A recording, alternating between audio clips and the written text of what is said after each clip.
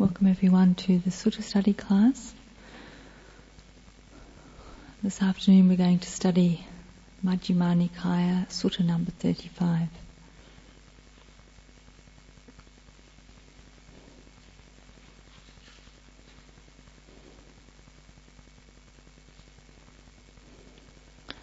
Namo tassa bhagavato arahato samma sambuddhassa. Namo tassa bhagavato arahato samma sambuddhassa. Namo tassa bhagavato arahato samma sambuddhassa. Buddhaṃ Dhammang Sanghang Namassami.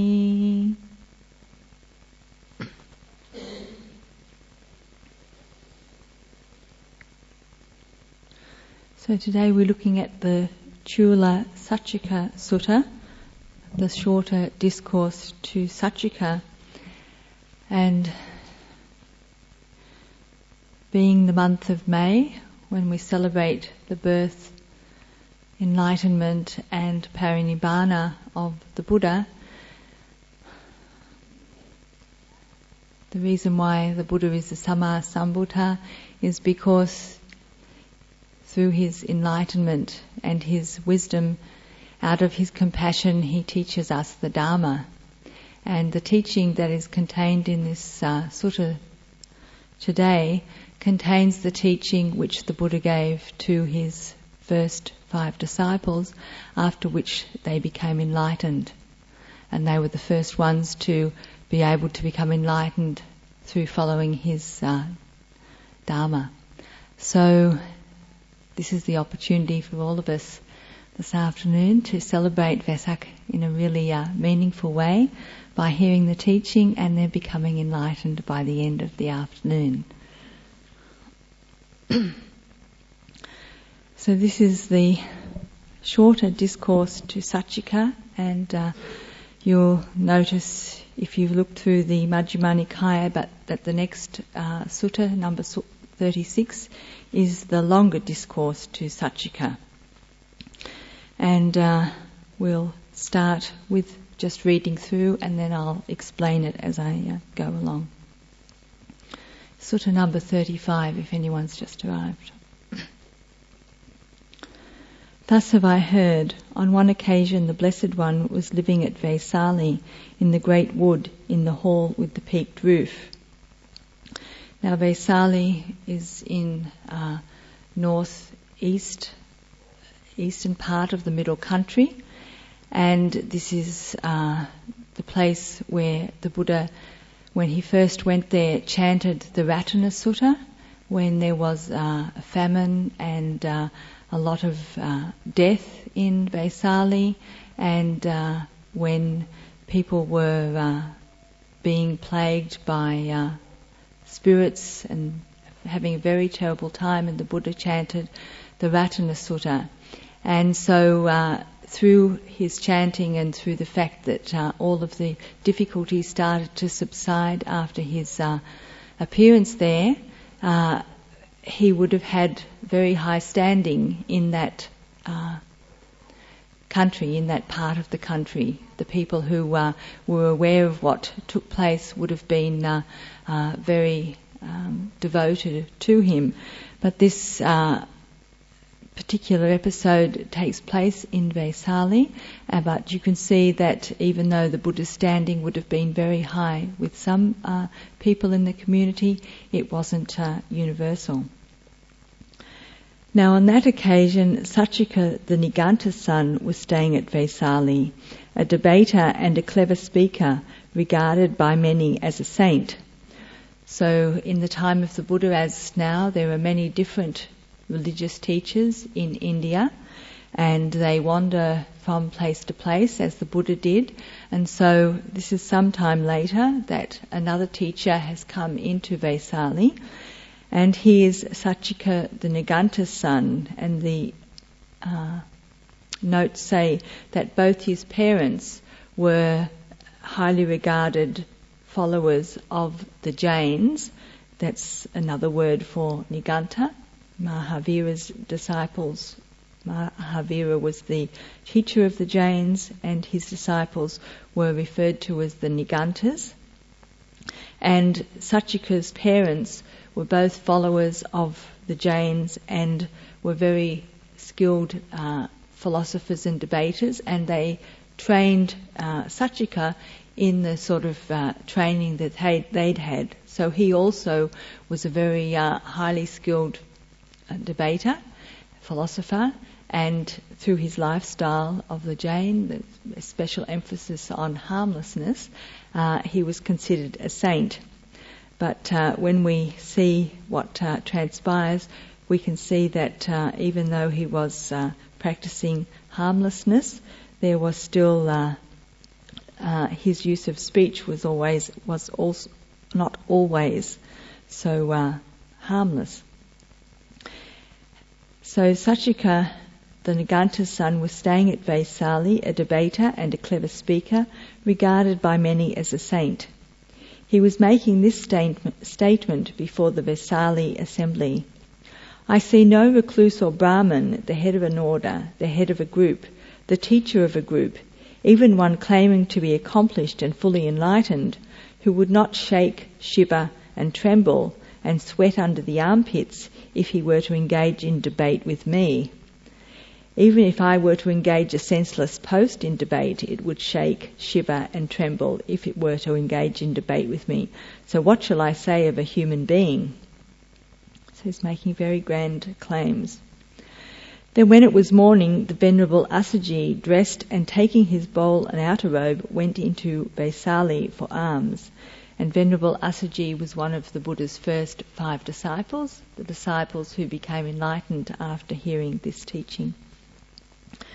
As Sachika, the Niganta's son, was walking and wandering for exercise in Vaisali, he saw the Venerable Assaji coming in the distance and went up to him and exchanged greetings with him. When this courteous and amiable talk was finished, Sachika, the Niganta's son, stood at one side and said to him, Master Assaji, how does the recluse Gotama discipline his disciples, and how is the recluse Gotama's instructions usually presented to his disciples?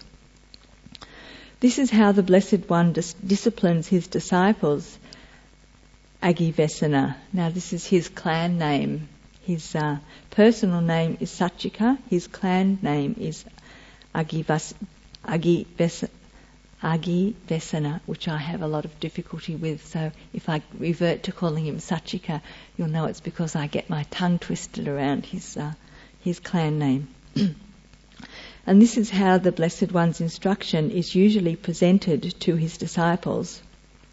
Because material form is impermanent, feeling is impermanent, perception is impermanent, formations are impermanent, consciousness is impermanent. These are the 5 aggregates, the 5 khandhas, what the material and mental aspects of a being, which the Buddha teaches comprise a human being, a living being, nothing apart from this. Because material form is not self, feeling is not self, perception is not self, formations are not self, consciousness is not self. All formations are impermanent, all things are not self. And this is the standard declaration of 2 of the 3 characteristics of existence. And the 3rd characteristic, which is usually included, is that all things are dukkha. But that is left out here, and the commentary says it's because Venerable Assaji didn't want to give Sachika something else to get into an argument about what's suffering and what's not suffering. That is how the Blessed One disciplines his disciple, Venerable Assaji said, and that is how the Blessed One's instruction is usually presented to his disciples. This is Sachika speaking. If this is what the recluse Gotama asserts, we hear indeed what is disagreeable. Perhaps some time or other we might meet Master Gotama and have some conversation with him. Perhaps we might detach him from that evil view. And so Sachika is going to try to show the Buddha how he's wrong. And you can see that he is not a disciple of the Buddha because he calls him Recluse Gotama, Master Gotama. Now at that time 500 Lichavis had met together in an assembly hall for some business or others. And Vesali was a confederacy, it wasn't a monarchy, so the nobles, the people who were considered to be part of the electorate, met together to make important decisions that would govern the confederacy. Then Sachika, the Niganta's son, went to them and said, "Come forth, good Lichavis, come forth. Today there will be some conversation between me and the recluse Gotama. If the recluse Gotama maintains before me what was maintained before me by one of his famous disciples, the bhikkhu named Assaji, then just as a strong man might seize a long-haired ram by the hair and drag him to and fro, drag him round about, so in debate I will drag the recluse Gotama to and drag him fro and drag him round about. Just as a strong brewer's workman might throw a big brewer's sieve into a deep water tank and taking it by the corners drag it to and drag it fro and drag it round about, so in debate I will drag the recluse Gotama to and drag him fro and drag him round about. Just as a strong brewer's mixer might take a strainer by the corners and shake it down and shake it up and thump it about, so in debate I will shake the recluse Gotama down and shake him up and thump him about. And just as a 60-year elephant might plunge into a deep pond and enjoy playing the game of hemp washing, so I shall enjoy playing the game of hemp washing with the recluse Gotama." And the game of hemp washing was bashing the hemp to and fro to soften it up. And for the elephant to play that game, he takes water in his trunk and swishes it around and throws it all over the place, and that's what Sachika says he's going to do to the recluse Gotama in debate. Thereupon some Lichavis said, "How can the recluse Gotama refute Sachika the Niganta's son's assertions? On the contrary, Sachika the Niganta's son will refute the recluse Gotama's assertions." And some Lichavis said, "Who is the Sachika the Niganta's son that he could refute the Blessed One's assertions? On the contrary, the Blessed One will refute Sachika the Niganta's son's assertions." Then Sachika the Niganta's son went with 500 Lichavis to the hall with the peaked roof in the great wood. So you see that some of the Lichavis had doubt about the Buddha being able to beat Sachika in debate. Others were confident that the Buddha would be able to refute Sachika's assertions. And when we see 500 as a number of the 500 Lichavis, that doesn't necessarily mean exactly 500, it just means a large crowd. So a large crowd of Lichavis were meeting together, and now a large crowd of Lichavis are going with Sachika to visit the Buddha in the peaked roof in the great wood.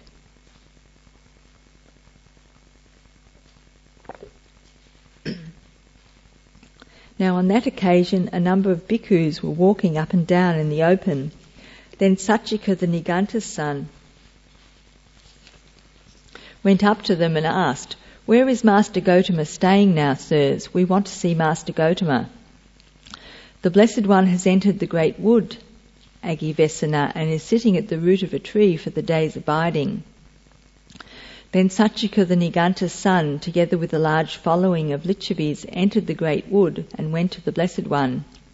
He exchanged greetings with the Blessed One, and after this courteous and amiable talk was finished, sat down at one side. Some of the Lichavis paid homage to the Blessed One and sat down at one side. Some exchanged greetings with him, and when this courteous and amiable talk was finished, sat down at one side. Some extended their hands in reverential salutation towards the Blessed One and sat down at one side. Some pronounced their name and clan in the Blessed One's presence and sat down at one side, and some kept silent and sat down at one side. And this is a standard passage for describing the different ways in which people greeted the Buddha, and to give an example of the range of relationship that they had with the Buddha as their teacher, or the Buddha as someone they respected, or the Buddha that they weren't too sure about. When Satchika, the Niganta's son, had sat down, he said to the Blessed One, "I would like to question Master Gotama on a certain point, if Master Gotama would grant me the favour of an answer to the question." "Ask what you like, Agivesana." Now, does Master Gotama how does Master Gotama discipline his disciples, and how is Master Gotama's instruction usually presented to his disciples? "This is how I discipline my disciples, Agivesana, and this is how my instruction is usually presented to my disciples. Because material form is impermanent, feeling is impermanent, perception is impermanent, formations are impermanent, consciousness is impermanent. Because material form is not self, feeling is not self, perception is not self, formations are not self, consciousness is not self. All formations are impermanent, all things are not self. That is the way I discipline my disciples, and that is how my instruction is usually presented to my disciples." "A simile occurs to me, Master Gotama." "Explain how it occurs to you, Agivesana," the Blessed One said. "Just as when seeds and plants, whatever their kind, reach growth, increase and maturation, all do so in dependence upon the earth, based upon the earth, and just as when strenuous works, whatever their kind, are done, all are done in dependence upon the earth, based upon the earth, so too, Master Gotama, a person has material form as self, and based upon material form, he produces merit or demerit. A person has feeling as self, and based upon feeling, he produces merit or demerit. A person has perception as self, and based upon perception, he produces merit or demerit. A person has formations as self, and based upon formations, he produces merit or demerit. A person has consciousness as self, and based upon consciousness, he produces merit or demerit. Agivesana, are you not asserting thus, and this is the Buddha asking him a question, material form is myself, feeling is myself, perception is myself, formations are myself, consciousness is myself? I assert thus, Master Gotama, material form is myself, feeling is myself, perception is myself, formations are myself, consciousness is myself, and so does this great multitude. So Agivesana is saying that I do believe that this body is myself, that my feelings are myself, all of the aggregates, and so does everyone else here. And because everyone else believes it, it must be true. And the Buddha replies, what has this great multitude to do with you, Agivesana? Please confine yourself to your own assertion alone. Then, Master Gotama, I assert thus, material form is myself, feeling is myself, perception is myself, formations are myself, and consciousness is myself. And so he's saying the basis for his assertion that his body is his self and that feeling and all the other aggregates are his self is that just like when you plant something you need the earth as the basis for it, that the body is the basis for doing things, and that the body is the basis for all these aspects of mind which experience things. So with the consciousness, for example, that you need the sense basis to receive the input, that's on the body. The body is the foundation for all of those things which arise through contact, the feeling and the perception, the mental formations, and that without the body you don't have those things. And so the body is the self, and all of these other things, because they arise in dependence on the body, are also the self. And then the Buddha goes on to question him. In that case, Agivesana, I shall ask you a question in return. Answer it as you choose. What do you think, Agivesana? Would a head-anointed noble king, for example, King Pasenadi of Kosala, or King Ajatasattu Vaidehi, it's another one of those words I can't pronounce, so just bear with me, Vaidehiputta of Magadha, and you can expect I'll just leave it out from now on. So would a head-anointed noble king, for example, King Pasenadi of Kosala or King Ajatasattu of Magadha, exercise the power in his own realm to execute those who should be executed, or to find those who should be fined, and to banish those who should be banished? Master Gotama, a head-anointed noble king, for example, King Pasenadi of Kosala or King Ajatasattu of Magadha, would exercise the power in his own realm to execute those who should be executed, to fine those who should be fined, and to banish those who should be banished. For even these oligarchic communities and societies, such as the Vajjans and the Malyans, exercise the power in their own realm to execute those who should be executed, and to fine those who should be fined, and to banish those who should be banished. So all the more so should a head-anointed noble king, such as King Pasenadi of Kosala or King Ajatasattu of Magadha. He would exercise it, Master Gotama, and he would be worthy to exercise it. What do you think, Agivesana, when you say thus, material form is myself, do you exercise any such power over that material form as to say, let my form be thus, let my form not be thus? When this was said, Sachika, the Niganta's son, was silent. A second time the Blessed One asked the same question, and a second time Sachika, the Niganta's son, was silent. Then the Blessed One said to him, Agivesana, answer now. Now is not the time to be silent. If anyone, when asked a reasonable question, up to the third time by the Tathagata, still does not answer, his head splits into 7 pieces there and then. So the Buddha is asking Sachika, if you say that your body is you, this is my body, this is myself, are you able to exercise mastery over this form, over this body, and do with it what you like, have it be the way that you want it to be, in the same way that the rulers of kingdoms can decide who's going to live and who's going to die, who's going to be favoured and who's not going to be favoured. Do you have the same capacity to do that, to wield that mastery over this body? And Sachika is silent because he cannot say that he has that power. Now on that occasion, a thunderbolt-wielding spirit holding an iron thunderbolt that burned, blazed and glowed appeared in the air above Sachika the Niganta's son. Thinking, if this Sachika the Niganta's son, when asked a reasonable question up to the third time by the Blessed One, still does not answer, I shall split his head into 7 pieces here and now. And this is said to be Sakka, the king of the gods.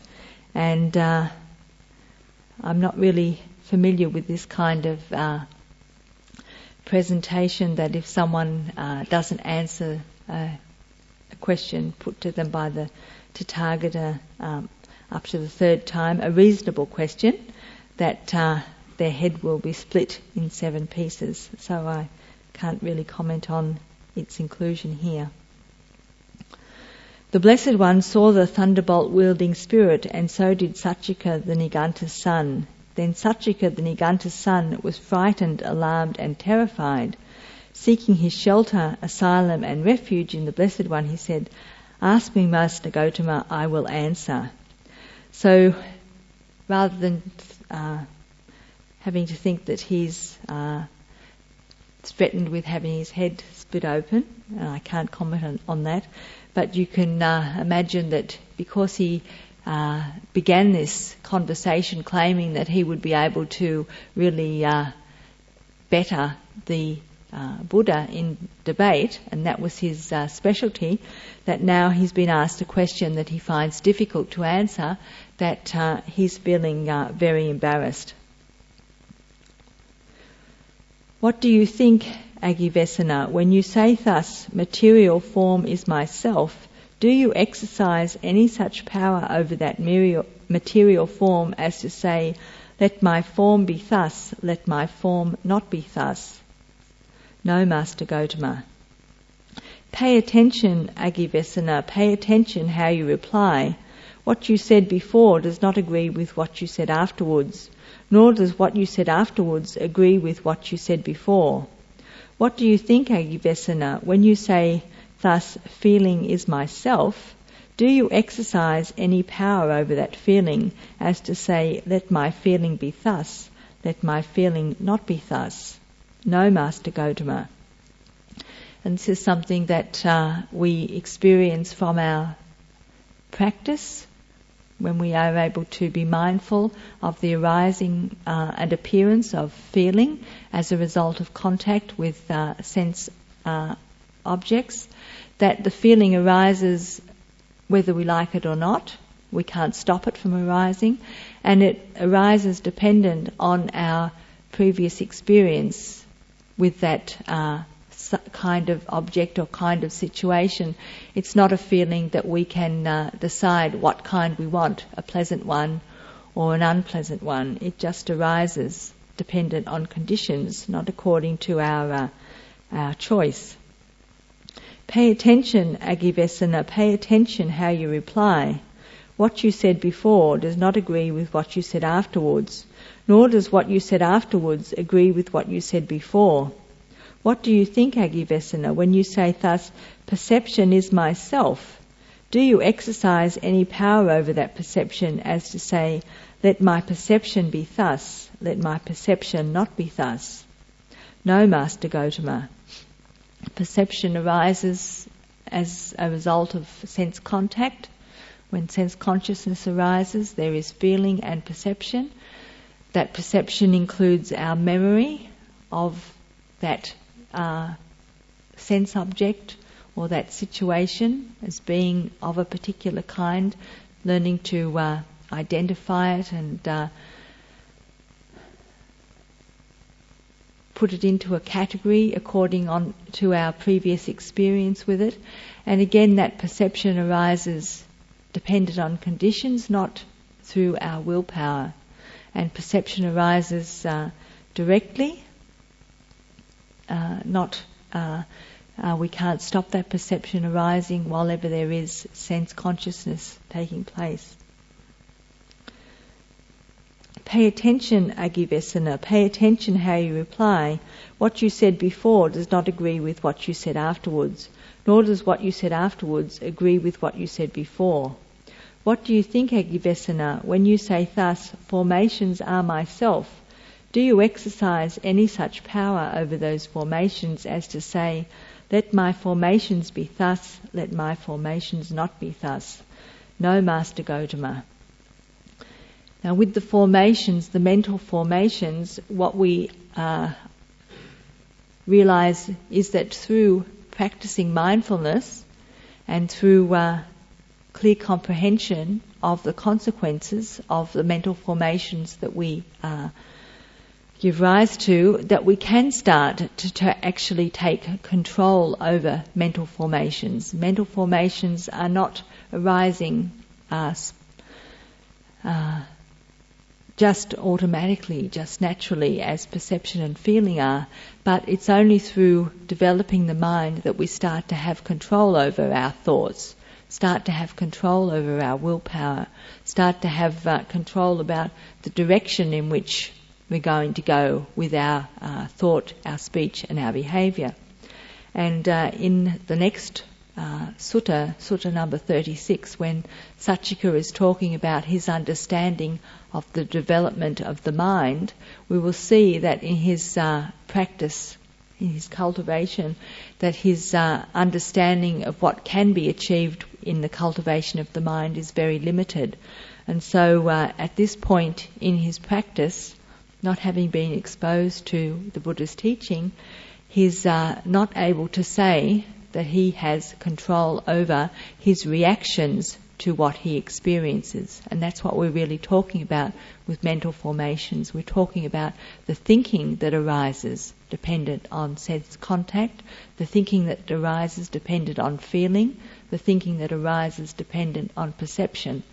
So when we come in contact with something and automatically there's a feeling pleasant or unpleasant that arises, and we recognise this as a sound, and then we recognise that it's the sound of a bird, for example, and then we go on to recognise it's a pleasant or an unpleasant feeling, and we like it and we don't like it, or we want it or we don't want it, and then all the thinking or proliferation that goes on about trying to get what we like and to avoid what we don't like. And that's the process that arises naturally, but once we start to be mindful of this process and understand it, even if we have an unpleasant feeling arising, for example, and we don't like it, we learn to bear with that unpleasant feeling, because we know that it will pass away, it's impermanent, that it doesn't have to be the basis for making an action, a thought, a speech or an action based on it.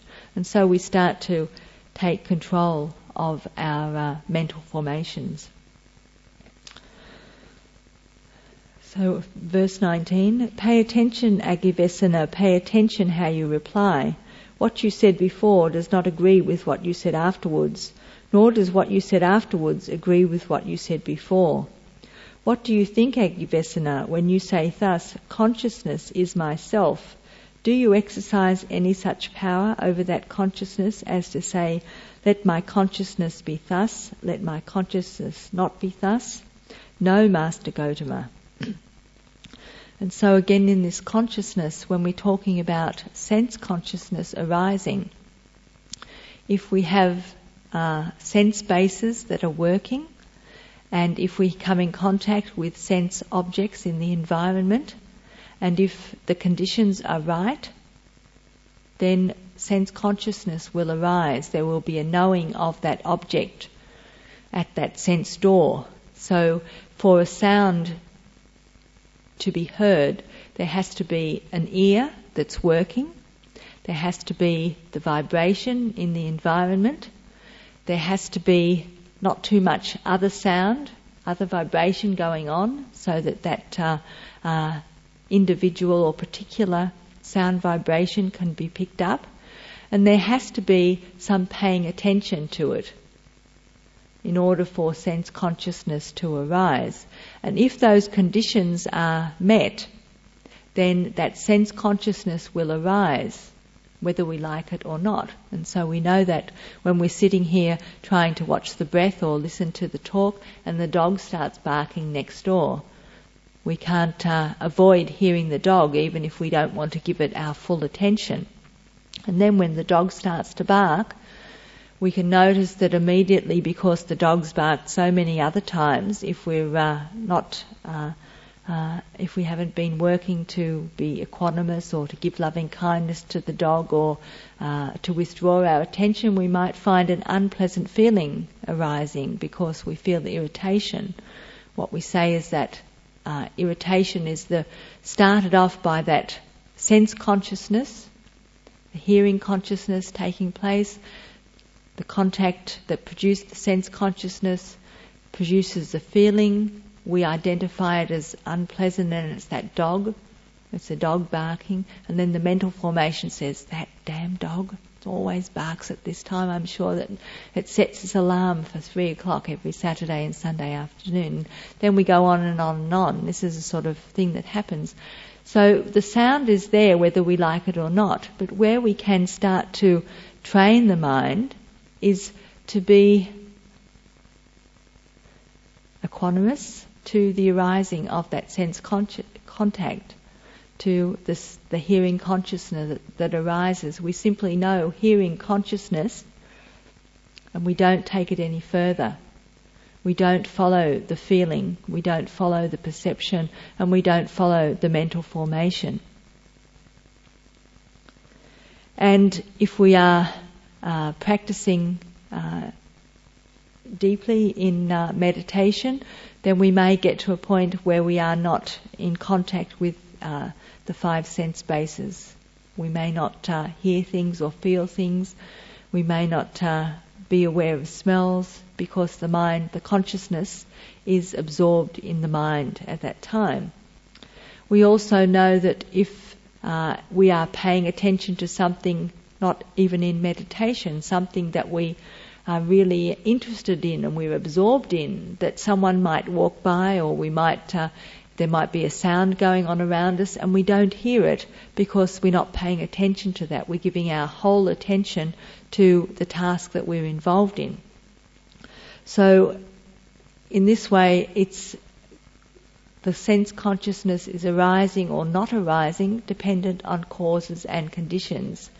And when we become skilled in our meditation, we can say, let my consciousness be thus, let my consciousness not be thus, but only temporarily, because it's the nature of this mind and body, these five khandhas, that when we're not in deep meditation, then the sense bases will be operating again, and the whole process will be put in action again, whether we like it or not. When there's consciousness, these things just arise naturally. See, the dogs are just barking to illustrate the point. So pay attention, Agivesana, pay attention how you reply. What you said before does not agree with what you said afterwards, nor does what you said afterwards agree with what you said before. What do you think, Agivesana? Is material form permanent or impermanent? Impermanent, Master Gotama. Is what is impermanent suffering or happiness? Suffering, Master Gotama. Is what is impermanent suffering and subject to change, fit to be regarded thus, this is mine, this I am, this is myself? No, Master Gotama. What do you think, Agivesana, is feeling permanent or impermanent? Is perception permanent or impermanent? Are formations permanent or impermanent? Is consciousness permanent or impermanent? Impermanent, Master Gotama. Is what is impermanent suffering or happiness? Suffering, Master Gotama. Is what is impermanent suffering and subject to change, fit to be regarded thus, this is mine, this I am, this is myself? No, Master Gotama.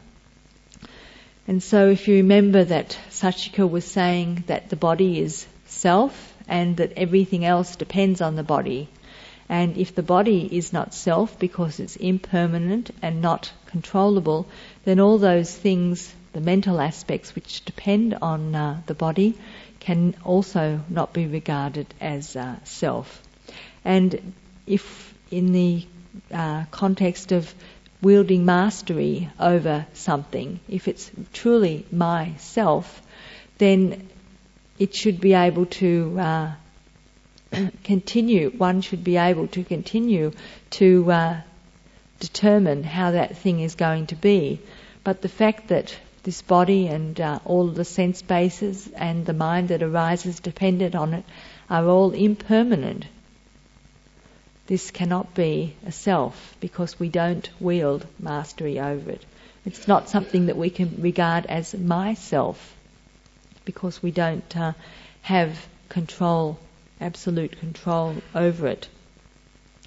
And if we think that something is pleasant, then it's suffering when that pleasant thing disappears. If it's suffering and we're happy that it's disappearing, it's impermanent, that is happiness temporarily, but we can't be sure that that thing is not going to return or re-arise because we have no control over it.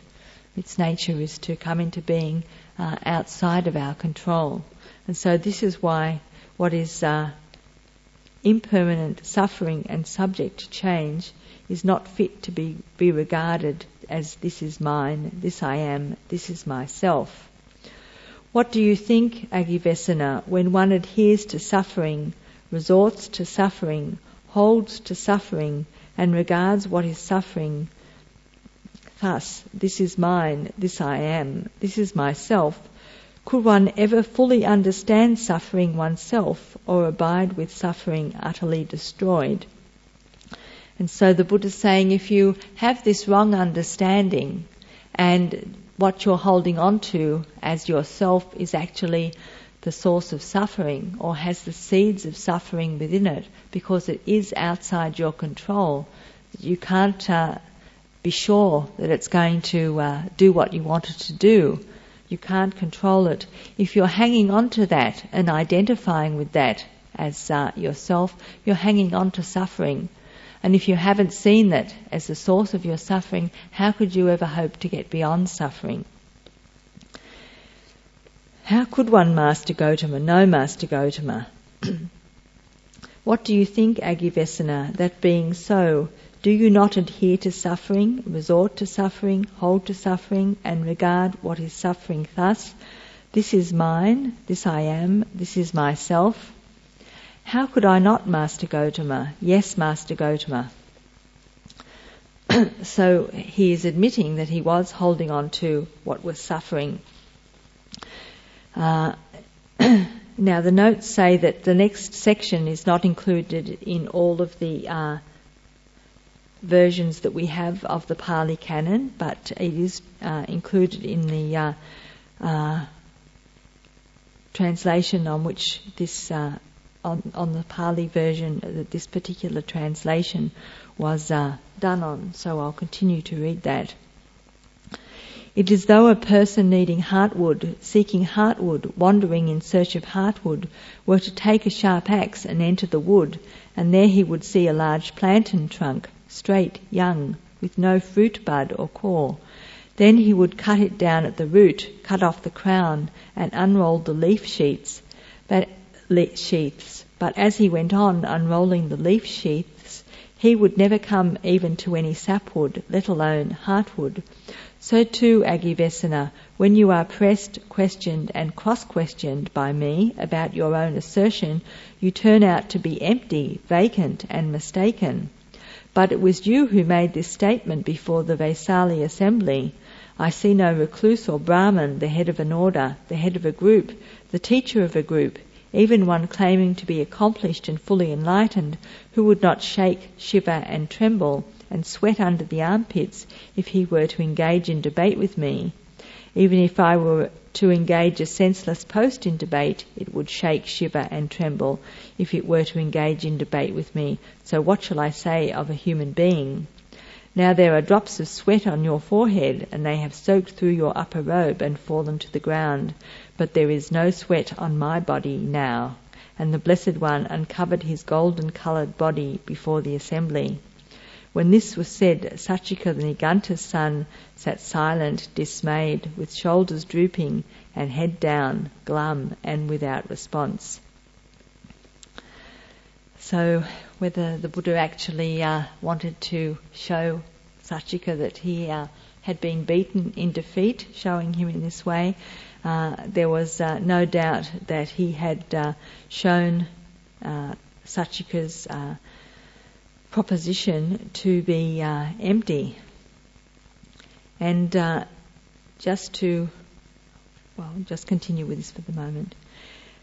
Then Dhammika, the son of the Lichavis, seeing Sachika the Niganta's son in such a condition, said to the Blessed One, a simile occurs to me, Master Gotama. Explain how it occurs to you, Dhammika. Suppose, Venerable Sir, not far from a village town there was a pond with a crab in it, and then a party of boys and girls went out from the town or village to the pond, went into the water and pulled the crab out of the water and put it on dry land, and whenever the crab extended a leg they cut it off, broke it off and smashed it off with sticks and stones, so that the crab with all its legs cut off, broken and smashed, would be unable to get back to the pond as before. So too all Sachika the Niganta's son's contortions, writhings and vacillations have been cut off, broken and smashed by the Blessed One, and now he cannot get near the Blessed One again for the purpose of debate. When this was said, Sachika, the Niganta's son, told him, "Wait, Dhammika, wait. We are not speaking with you. Here we are speaking with Master Gotama." So the crowd of Lichavis that he was trying to impress are not impressed with Sachika, but he's telling them not to get involved in this discussion. And then Sachika said, "Let that talk of ours be, Master Gotama. Like that of ordinary recluses and Brahmins, it was mere prattle, I think. But in what way is a disciple of the recluse Gotama one who carries out his instruction, who responds to his advice, who has crossed beyond doubt, become free from perplexity, gained intrepidity, and become independent of others in the teacher's dispensation?" And so Sachika, having been beaten in debate on the point that he was talking about, now has changed the subject so that he can get out of the situation of having been beaten in debate by the Buddha. And before we go on, I just remind you that this teaching which the Buddha gave is the teaching that he gave in the discourse on non-self, the characteristics of non-self, to his first 5 disciples. And it's a standard way of explaining these 5 aggregates, the body aggregate, the form, the rupa, and the mind aggregate, the mental aggregate, the feeling, the vedana, the sanya, the perception, the sankhara, the mental formations, and the vijnana, the consciousness, and dividing these up and seeing how each one of them is impermanent, not under control, and is therefore not fit to be taken to be me. And in the first teaching which the Buddha gave on this to the 5 disciples, he goes a little bit further in just explaining this, so I'll just read this through. This is found in the Vinaya Pitaka.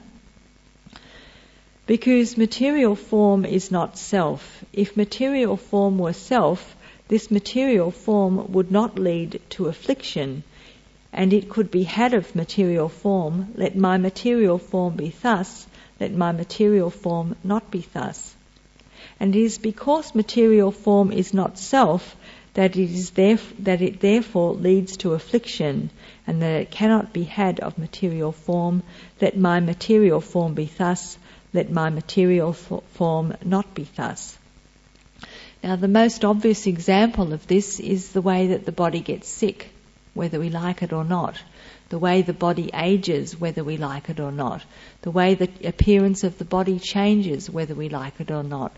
Whether the energy level in the body, the way the energy level in the body changes, whether we like it or not. All of these things occur out of our control. We can control them to some extent by looking after the body, making sure it gets the right nourishment, that it gets the right rest, we protect it from the cold and the heat, doing all those things, and within limits we can make some adjustments to the body. But basically we can't change its nature. And eventually, either from internal conditions or from external conditions, this body is going to be destroyed, going to break up, no longer function, and that is out of our control. So it leads to affliction because it isn't under our control. It cannot be called myself because we don't wield mastery over it. And feeling is not self, perception is not self, formations are not self, consciousness is not self. If consciousness were self, this consciousness would not lead to affliction. It could be had of consciousness. Let my consciousness be thus, let my consciousness not be thus. And it is because consciousness is not self that it therefore leads to affliction, and that it cannot be had of consciousness. Let my consciousness be thus, let my consciousness be not thus. So even for an enlightened being who can, or for any great meditator who can remove themselves from contact with the physical world through enjoying deep meditation, who can be absent from this body in the sense of not being in contact with the sense bases and the senses, still, while they are living, they have to come out from time to time to be in ordinary states of consciousness. And then at that time, the body aches, and one may not get upset by the aches in the body, but there are still aches and pains. And the Buddha said how he enjoys these states of consciousness access through meditation as a way of being absent from the aches and pains in the body. It's not that those aches and pains just disappear once you're enlightened, but you're no longer attaching to them, you're no longer identifying with them, but they're still there. That's why the body is dukkha, even the body of the enlightened one. So consciousness is still not under control, under one's control, and is affliction, leads to affliction. How do you conceive this, bhikkhus? Is material form permanent or impermanent? Impermanent, Lord. But is what is impermanent unpleasant or pleasant? Unpleasant, Lord. But is it fitting to regard what is impermanent, unpleasant, and subject to change as this is mine, this is what I am, this is myself? No, Lord. How do you conceive this? Is feeling permanent? Is perception permanent? Are formations permanent? Is consciousness permanent? They're all impermanent, Lord. But is what is impermanent unpleasant or pleasant? Unpleasant, Lord. Is it fitting to regard what is impermanent, unpleasant, and subject to change as this is mine, this is what I am, this is myself? No, Lord. Therefore, bhikkhus, any material form whatsoever, whether past, future or present, in oneself or external, coarse or fine, inferior or superior, far or near, should all be regarded as it actually is by right understanding that this is not mine, this is not what I am, this is not myself. Any feeling whatsoever, any perception, any formations, any consciousness whatsoever, whether past, future or present, in oneself or external, coarse or fine, inferior or superior, far or near, should all be regarded as it actually is by right understanding thus: this is not mine, this is not what I am, this is not myself. Now, in seeing this, we're talking about taking these things to be who we are. It's not that they don't exist, but they exist in a way other than how we conceive of them. They exist, they come into being, they stay, they pass away, they arise again. While ever the conditions are there for them to exist, they exist. And they exist over time, there's continuity. And so because of that continuity, we take it to be something that's permanent, when in fact it's changing all the time. So again, this body, which seems to be permanent because there's continuity, but if we contemplate the fact that we change, the outer appearance of this body changes radically over the course of our life, it's very hard to discern that change as it's taking place in a nanosecond, but each nanosecond it is changing.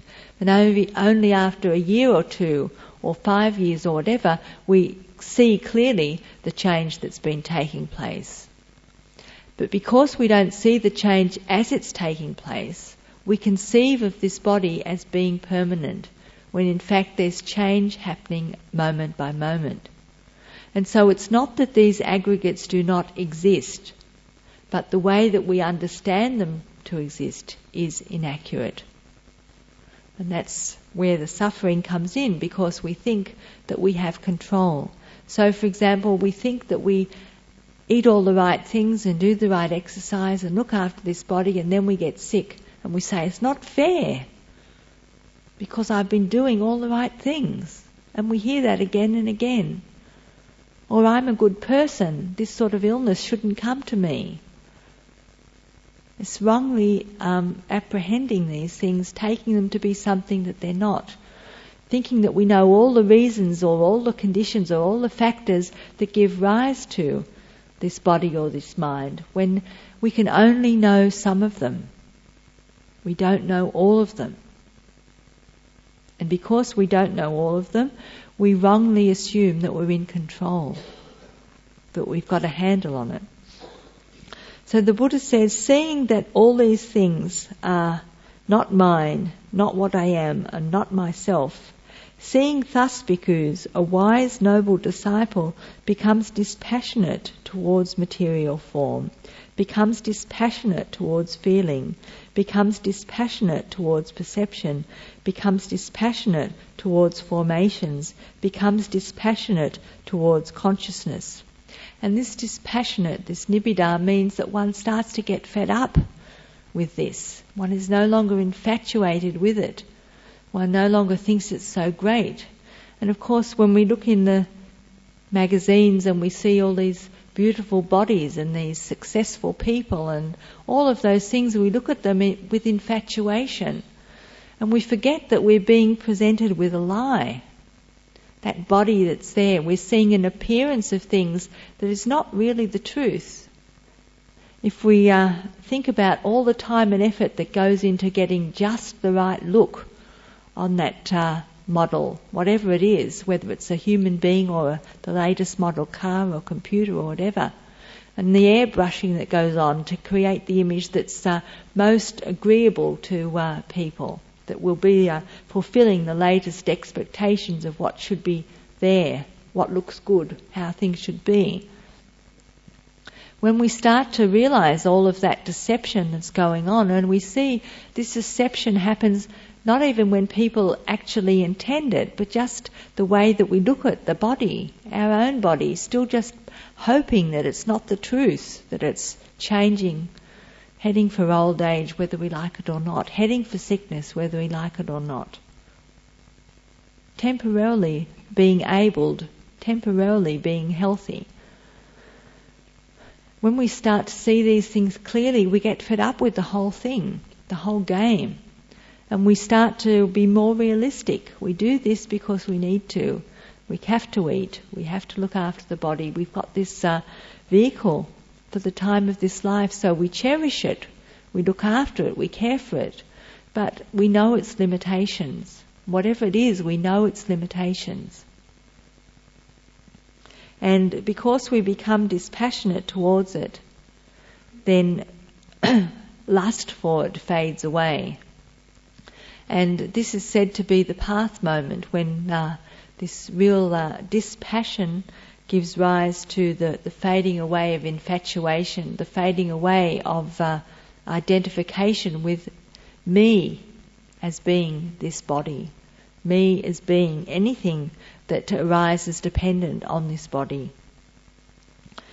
With the fading away of this identification, with the fading away of this sense of ownership over this body, then the heart is liberated. And when liberated, there comes the knowledge, it is liberated. So at the time of stream entry, when one breaks through the deception that these things which come together and are constantly in a state of flux and flow, this body-mind complex, is actually permanent, is actually under my control, is actually who I am, then to that extent there is a sense of the fading away of lust, identification. There is the deep knowing that this has been a deception, and one sees that clearly. And to that extent one is liberated.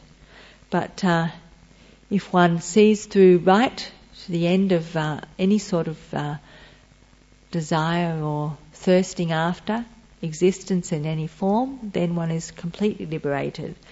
And in this particular teaching which the Buddha was giving to the first 5 disciples, when one is liberated, one understands birth is exhausted, the holy life has been lived, and what has to be done is done, and there's no more of this to come. And in this teaching, that is what the Blessed One said, and the bhikkhus of the group of 5 were glad, and they delighted in his words. Now while this discourse was being delivered, the hearts of the bhikkhus of the group of 5 were liberated from taints through not clinging. And there were then 6 arahants, 6 accomplished ones, including the Buddha, in the world. So that was when the Buddha first gave that teaching, and it resulted in the enlightenment of the first 5 disciples. So he's given this teaching, and Sachika has heard the teaching, and he's even discounting it. Not only did he not get enlightened, he's not even interested to take refuge in the Buddha as his teacher and to follow this path. Instead, he wants to change the subject so he doesn't look as though he's been beaten in the debate. And so he asks the Buddha, in what way is a disciple of the recluse Gotama one who carries out his instruction, who responds to his advice, who has crossed beyond doubt, become free from perplexity, gained intrepidity, and become independent of others in the teacher's dispensation? And this means, how does a disciple of the Buddha become someone who's entered the stream or become someone on the path? And what he has described, one who responds to the Buddha's advice and has crossed beyond doubt, is free from perplexity, gained intrepidity, and become independent of others in the teacher's dispensation. This is the description of the stream winner, someone who has seen the truth of the teaching for themselves, has not become fully liberated, maybe not even more than a stream winner. They may be a once returner or a non-returner, but they haven't become fully enlightened.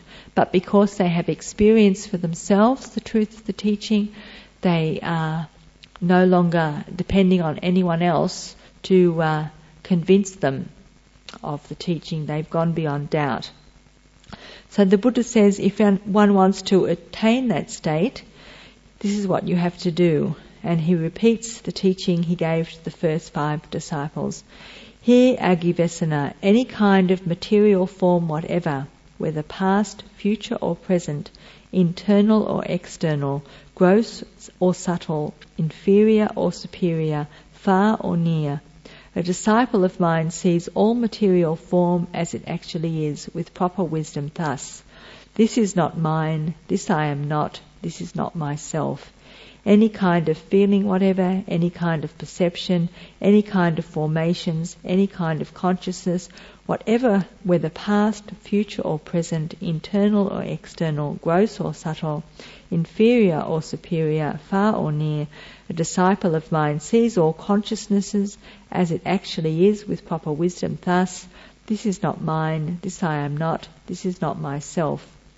It is in this way that a disciple of mine is one who carries out my instruction, who responds to my advice, who has crossed beyond doubt, become free from perplexity, gained intrepidity, and become independent of others in the teacher's dispensation. So for us who are practicing this path, whenever we come to a point where we are stuck by assuming that what we are feeling or what we are thinking or what we are taking to be a self, we examine it in this way. Anything that we take to be mine, anything that we take to be who we really are, we examine it to see, is it permanent or impermanent? Is it under my control? Is it causally arisen? Is it something that is internal or external? Is it gross or subtle? So when we think about what is gross or subtle, we can think about those states of meditation which we may attain and which we may think, oh, this is who I really am. This is me, the real me, the developed me. Now I've uncovered my good self or my better self or any of those things, my higher self. All of these things still fall under one of these categories. And so it's at the point where we find ourselves stuck, holding firmly to a belief, holding firmly to a viewpoint, holding firmly to something which we consider to be me, or when we find that what we thought was me is being disturbed, annihilated, getting rid of, being changed in a way that we don't like it. We ask ourselves, is this within those categories, or is this something out of it? And whatever we look at, we will find that it comes within these categories which the Buddha says, whatever material form, whatever feeling, whatever perception, whatever consciousness, whatever mental formation is not me, is not mine, is not fit to be considered. This is myself. But it's at the point of our actual experience that we need to do that kind of investigation. If we just read it over and over again, it still won't come home to us until we apply it in our actual experience of life. So, for example, the other night someone was saying to me after the talk, you talked about the body not being under our control, but I know when I'm in a good state of mind, when I meditate well, that my body is relaxed and at ease and I don't have any trouble with it. So, there I am controlling my body. And I said, yes, that's true, but it's only temporary, because when you're not in a good mood, when you're not feeling fine, when you haven't had a good meditation, what's your body like then? Oh, well, then it's aching and then it's not comfortable and then so it's not something that you are permanently able to control, even when you are able to do those kinds of meditations. And so you have to see that whatever we take to be absolutely is just conditionally limited. And that's where we see that it can't be truly myself, it can't be truly who I am, because it isn't constant, it isn't unchanging. And that's what the Buddha is pointing to. It's not that there isn't this personality or these 5 aggregates coming together to produce a being of some kind, but it is not an essential, unchanging self over which we have control and which we can make to be the way that we like it to be.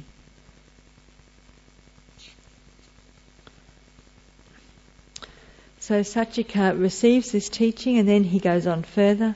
Master Gotama, in what way is a bhikkhu an arahant with taints destroyed, one who has lived the holy life, done what had to be done, laid down the burden, reached the true goal, destroyed the fetters of being, and is completely liberated through final knowledge? So how is one an arahant? Here, Agivesana, any kind of material form whatever, whether past, future or present, internal or external, gross or subtle, inferior or superior, far or near, a bhikkhu has seen all material form as it actually is with proper wisdom. Thus, this is not mine, this I am not, this is not myself, and through not clinging he is liberated. And this is the essential sentence. Through not clinging, he is liberated.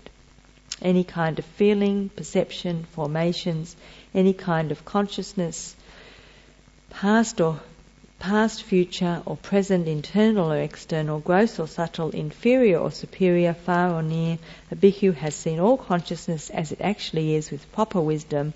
This is not mine, this I am not, this is not myself, and through not clinging, he is liberated.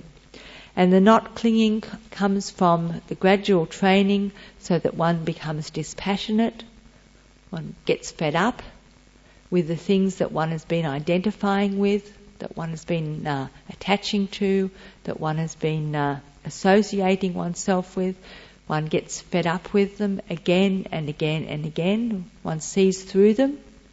Through that dispassion, then the lust starts to fade. The attachment, the clinging starts to fade. One gives up because one sees ultimately these things follow their own nature, not my wishes, not my ideas, and because of that, not clinging, there is liberation. It is in this way that a bhikkhu is an arahat with taints destroyed, one who has lived the holy life, done what had to be done, laid down the burden, reached the true goal, destroyed the fetters of being, and is completely liberated through final knowledge. When a bhikkhu's mind is thus liberated, he possesses 3 unsurpassable qualities: unsurpassable vision, unsurpassable practice of the way, and unsurpassable deliverance. Now in this case it's worth looking at the notes in the back, because unsurpassable means that it can't be bettered, that it can't be overturned, that it can't be changed.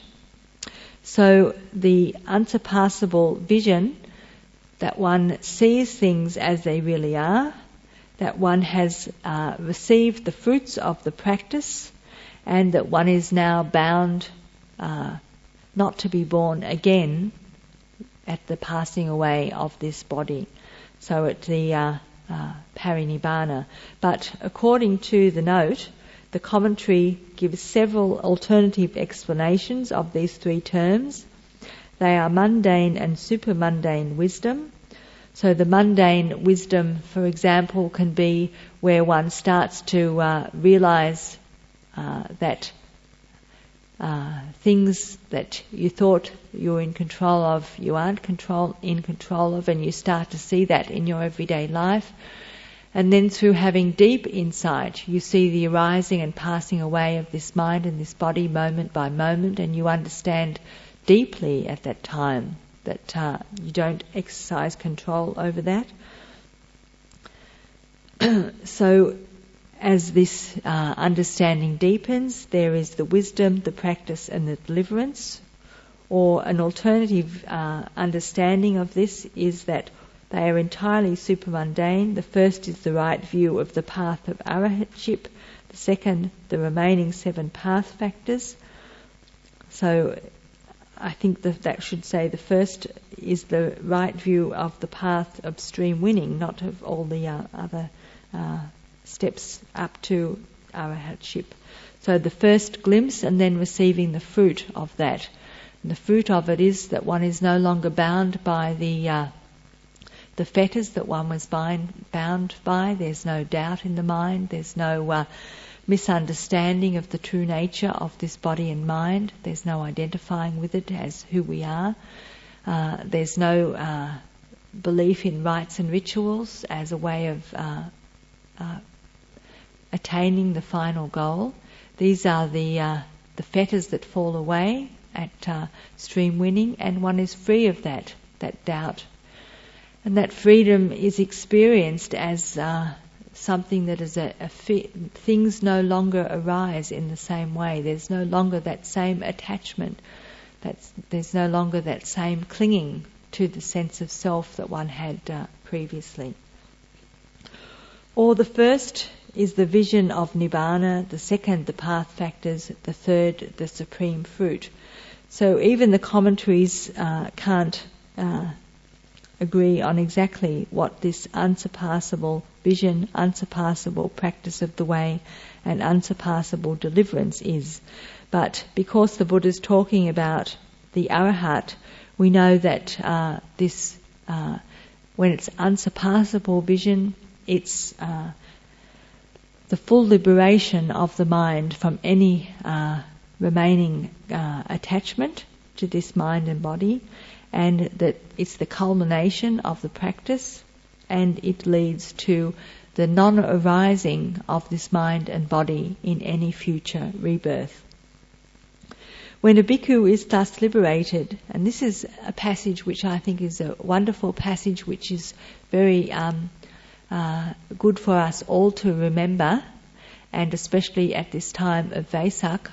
Sometimes people might think that these are traditional practices or only cultural practices of born Buddhists or whatever. But in this particular sutta, we have from the Buddha's own lips. When a bhikkhu is thus liberated, he still honours, reveres and venerates the Tathagata thus. And I mentioned the Tathagata on my Friday night talk. as a Tathagata is the one who has accomplished this path, the one who has done it, and so can show us the way.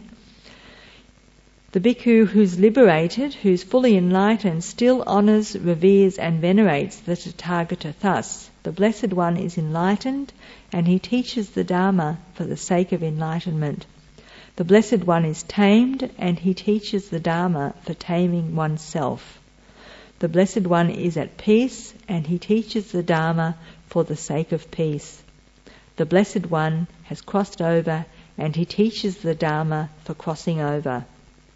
The Blessed One has attained Nibbana and he teaches the Dharma for attaining Nibbana. So even though enlightened ones still honour and revere the Tathagata, the Blessed One, because he has taught the Dharma, has crossed over himself, and he's left the training for us to take up. When this was said, Sachika, the Niganta's son, replied, Master Gotama, we were bold and impudent in thinking we could attack Master Gotama in debate. A man might attack a mad elephant and find safety, yet he could not attack Master Gotama and find safety. A man might attack a blazing mass of fire and find safety, yet he could not attack Master Gotama and find safety. A man might attack a terrible poisonous snake and find safety, yet he could not attack Master Gotama and find safety. We were bold and impudent in thinking we could attack Master Gotama in debate. Let the Blessed One, together with the Sangha of Bhikkhus, consent to accept tomorrow's meal from me. The Blessed One consented in silence. And the point to make at this point, at this stage, is that although Sachika was intent on showing the Buddha to be wrong and insulting in his way of boasting, that the Buddha was not moved by his praise or his blaming. When he praises the Buddha is also not moved. And in another passage elsewhere, the Buddha makes the point of saying to not only himself but to his disciples, if people praise or blame the Buddha, don't get upset and don't get exalted, because I myself don't get upset or exalted, because I know that it's only praising or blaming these five aggregates. And I understand that there's no one here, no one person, no Buddha as such, to be praised or to be blamed. It's simply the five aggregates arising and passing away. And so disciples of mine, don't get upset if people praise me or if they blame me, or if they praise the teaching or blame the teaching.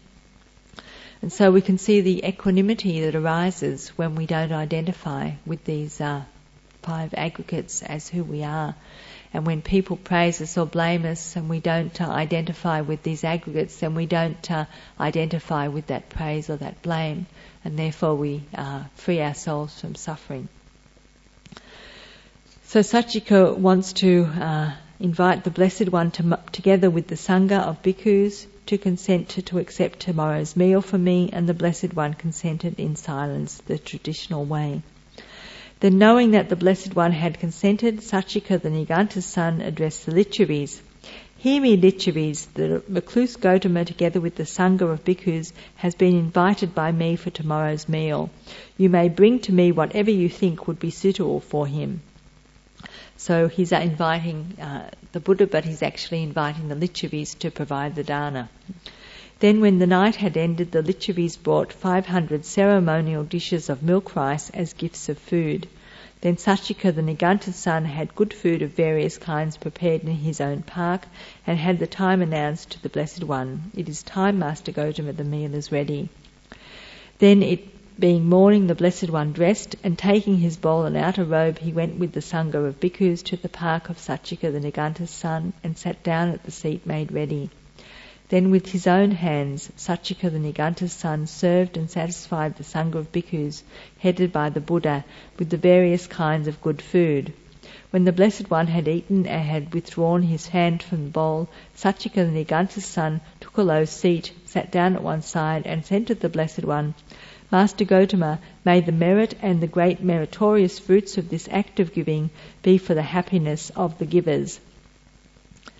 Agivesana, whatever comes about from giving to a recipient such as yourself, one who is not free from lust, not free from hate, not free from delusion, that will be for the givers. And whatever comes from giving to a recipient such as myself, who is free from lust, free from hate, and free from delusion, that will be for you. So this is the footnote says that Sachika still obviously considered himself to be a saint. He didn't think he needed to go for refuge to the Buddha, the Dharma and the Sangha, and he was still holding himself to be on the same standing as the Buddha. But the Buddha is making the assertion that because Sachika invited the Buddha for the meal, that whatever was offered to the Buddha is his meritorious reward. Whatever the Lichavis brought to Sachika so that he could offer it to the Buddha, they received the merit of offering to him. And in terms of the merit that accrues from an offering, the purity of the receiver has an effect on the merit that accrues to the giver. And as well as that, the state of mind with which one gives also has an effect on the merit that accrues. But in this case, the Buddha is making the point that as Sachika invited the Buddha and arranged the dana, that whether he likes it or not, according to cause and effect, he will receive the merit of that offering. Of course, the quality of Sachika's own mind will have an effect on that. And we see in the next sutta, in the Majjhima Nikaya, Sachika coming again to debate with the Buddha, not quite with the same boasting attitude as in this sutta, but still not convinced that the Buddha was fully enlightened and knew what he was, that his teaching was the truth. A footnote in the next sutta has that Sachika was reborn in Sri Lanka at a time when the teaching had come to Sri Lanka, and he became a great disciple there, became fully enlightened following the Buddha's teachings as a monk in Sri Lanka. That's the commentarial explanation. But in this one, in this sutta and in the next, we see that Sachika was not convinced and did not take refuge in the Buddha at the time of this teaching. So it's not surprising that people today hear the Buddha's teaching and aren't convinced, or that even when we are convinced that the Buddha knew what he was talking about, that he was fully enlightened, that we still can't quite grasp it to the point where we can apply it and become enlightened ourselves. So that's the end of the sutta. Does anyone have any questions or any comments?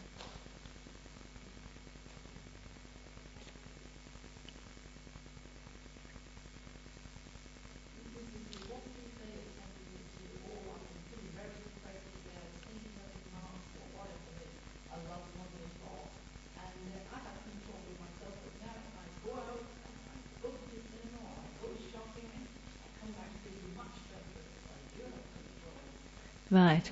The question is, what if someone says they've been feeling really depressed all day, thinking about the past or a loved one that's died, and then they say, well, then I go out and shop and go to the cinema, and then I feel happy, and so I do have control over myself. So I guess one of the things is that we can't convince another person, and sometimes we just have to allow them to say what they say without wanting to convince them otherwise. If we're doing it out of compassion and we see that again and again they dig themselves into a hole being depressed or whatever, maybe then we can just point out, if you didn't have those things to resort to, would you be able to change that depression at will? and maybe we can just plant a seed to get them to reflect, because all of the teachings are really giving us just something to start working with, something to start chewing over, something to reflect on. And we may hear it a long, long time and reflect on it again and again, and it still doesn't mean much to us, and then suddenly one day the penny drops because we have done the preliminary work by then. And this is where it becomes, all of the multiple causes and conditions. So just having heard the teaching however many times, we still may not be ripe for the teaching, but the fact that we've heard it is a new condition in our stream of consciousness, and later on we'll meet with other conditions which allow that seed to ripen. So maybe just asking them, what would you do if you didn't have those other things?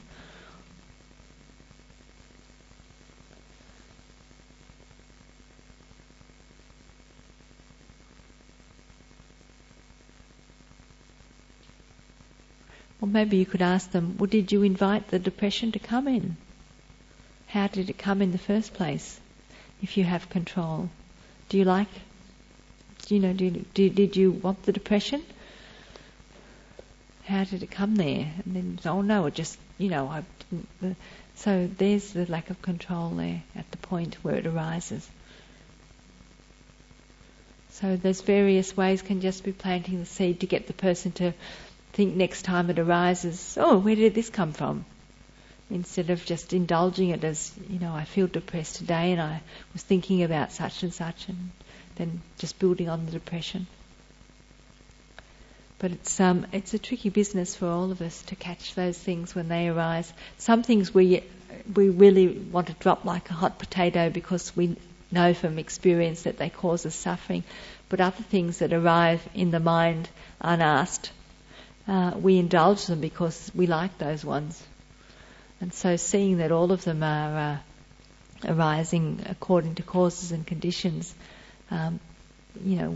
we don't do that yet. We haven't seen that yet.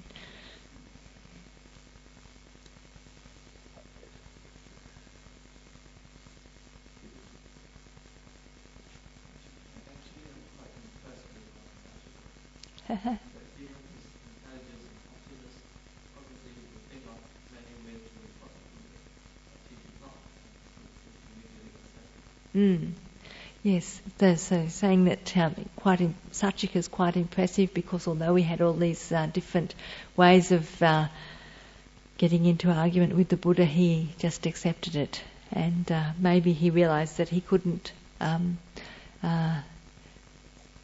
successfully challenge the Buddha, and so the better part of it was to just concede at that time. But we see from the next sutta that he wasn't fully convinced, and he came back for another debate.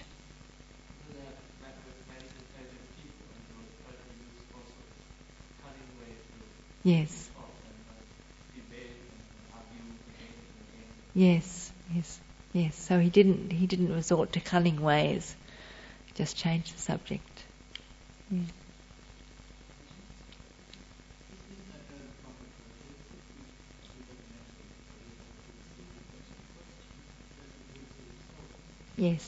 Yes. In fact, it's a good point that the Buddha said, if you don't believe, keep questioning, and that's what Sachika is doing. It was the boasting at the beginning that was the point of the haughtiness, but certainly to keep questioning is what we need to do, and that's why we don't accept anything just because it's taught, but take it away and examine it in our own experience. That's why it's no good just hearing the suttas and saying, oh yes, I believe the Buddha was right, unless we understand it well enough to go and investigate it in our own experience. So we take one aspect of the experience of the khandhas that the Buddha was talking about, and the obvious one is the body, because we're sort of so faced with that moment after moment. So much of our time is taken trying to make this body comfortable. And so that's the obvious one that we see, when do I fall into the trap of thinking this body is mine, or thinking that it's me? And then we examine, is it something that's really gross or something that's really subtle or something that in the past it was me when I was young and fit, or is it going to be me in the future when I'm over whatever it is that I've got at the moment that I don't like? And so that's how we really have to ask ourselves the questions. That's the questioning. It has to be not just of someone else, but asking ourselves in our own experience. That's where we take it deeper and it becomes more meaningful for us.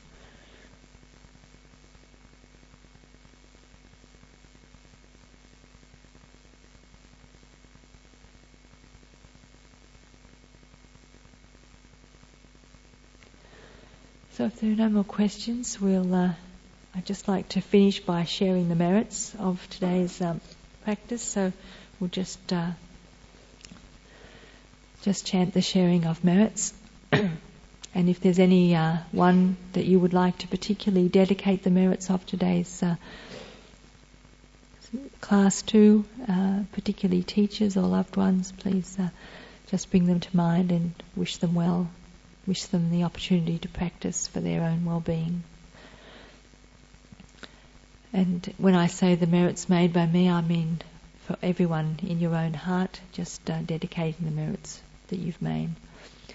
May the merits made by me, now or at some other time, be shared among all beings here, infinite, immeasurable.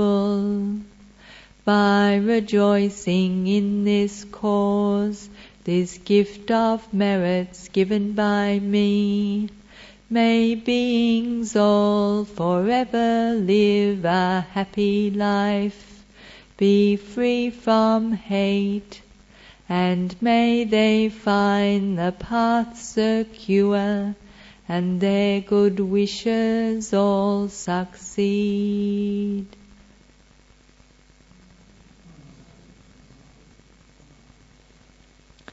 So thank you for coming. Hope to see you on either Thursday or Sunday to celebrate Vesak in the traditional way.